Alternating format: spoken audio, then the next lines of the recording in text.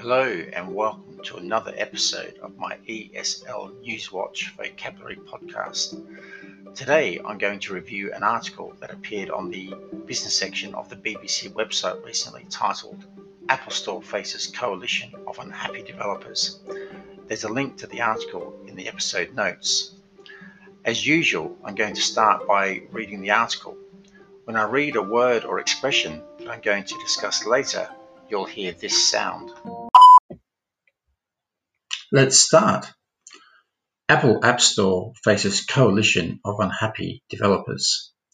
Several major developers have formed a coalition to fight Apple over its App Store policies. The Coalition for App Fairness counts Spotify, Epic Games, and Tinder owner Match Group among its founding members. It claims Apple taxes consumers and crushes innovation, criticizing what it calls anti-competitive policies. Apple, which is embroiled in legal action with some of the members, has long denied these accusations. Google, which runs the Play App Store on Android, is not mentioned in the group's launch statement, but is named elsewhere on its website and accused of similar policies. The coalition has been established as an independent, non-profit organization and is open to other developers, regardless of size, to join. Alongside an 11-point vision, the group has identified 3 key issues it will campaign on. First, alleged anti-competitive policies from both Apple and Google, which it says limits products and features available to consumers. Second, the 30% cut that both Apple and Google take from sales through their app stores, which the group says is an app tax. And third, what it alleges is a lack of consumer freedom with no competition, no options, no recourse. Some of the founding members are long-standing public critics of Apple's policies in particular. Epic Games has in recent months been involved in a very public spat with Apple and to a lesser extent Google after it deliberately breached their guidelines and began a legal battle over them. Spotify, meanwhile, has filed a complaint with the European Union against Apple's policies, while Tile has previously accused Apple of anti-competitive behavior, making antitrust claims in the US and Europe. Basecamp, another member, is behind Hey, an email app which found itself at the center of an enormous public dispute over the App Store earlier this year. And Prepare, a listed member, is a relatively small firm which recently found itself defending its logo from a trademark dispute after Apple said the pear shape was too similar to its own logo. In a statement about the coalition, Epic Games boss Tim Sweeney said, "The basic freedoms of developers are under attack. We are an advocate for any company that's ready to reclaim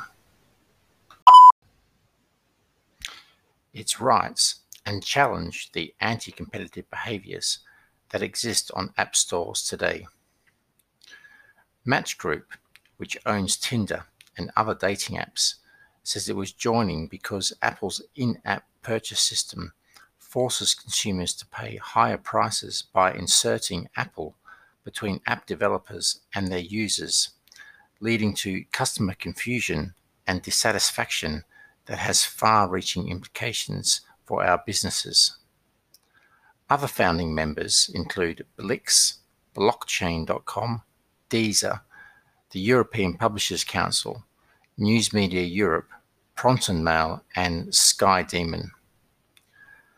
Apple has yet to comment directly on the formation of the new group, but it maintains that its 30% cut of App Store sales is in line with industry standards and other digital marketplaces. It has also recently released new statistics on its investment in user activity and privacy last year, including, first, rejecting more than 150,000 app submissions for violating privacy guidelines. Second, reviewing more than 100,000 apps every week. Third, rejecting more than 1 million apps for harmful, objectionable, or illegal content. And fourth, removing more than 60 million spam reviews. Such investments are one of the arguments Apple puts forward for retaining control of its ecosystem, arguing that it leads to increased security and safety for users.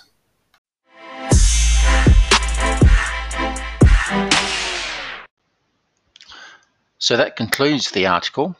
Now I'll start talking about the words that I've identified. The first word is embroiled. Embroiled is a verb which means to be deeply invested or involved in a situation.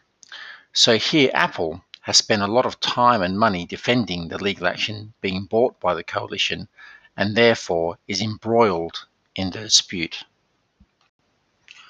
The second term is public spat. Spat, when used as it is here, is a noun which refers to a disagreement between people or organizations. A public spat, therefore, is a disagreement between people or organizations that everyone can see, hear, or read about. The third word is logo. A logo is a symbol or small design used by companies and businesses to identify their products. The article here refers to the logo of Apple, which is of an apple with a bite taken out of it, and the logo of Prepare, which is a pear. The fourth term is basic freedoms.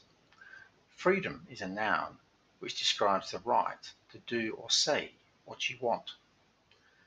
Basic freedoms is an expression which describes fundamental rights that people have, such as the right of free speech or the right to sell your products freely. The next word is reclaim, which is a verb that means to take back something that's yours. So the article talks about app developers reclaiming rights such as the right to decide which features in their apps will be offered to consumers. The final word is ecosystem. Ecosystem is a word that has a number of meanings depending on how it's used. So here we're not talking about it in relation to science or biology, but in a general way. And when we use it in this way, it refers to a complex network of things. In this case, we're referring to the Apple ecosystem, which consists of things like apps and payment systems, which all work together to offer a final product.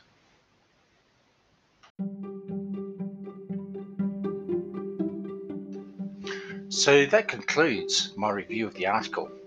If you'd like to discuss the article further, perhaps to discuss vocabulary or to debate in English some questions such as what do you think about the claims made by the coalition, I'd love to hear from you. My Twitter handle is @VT_ESL.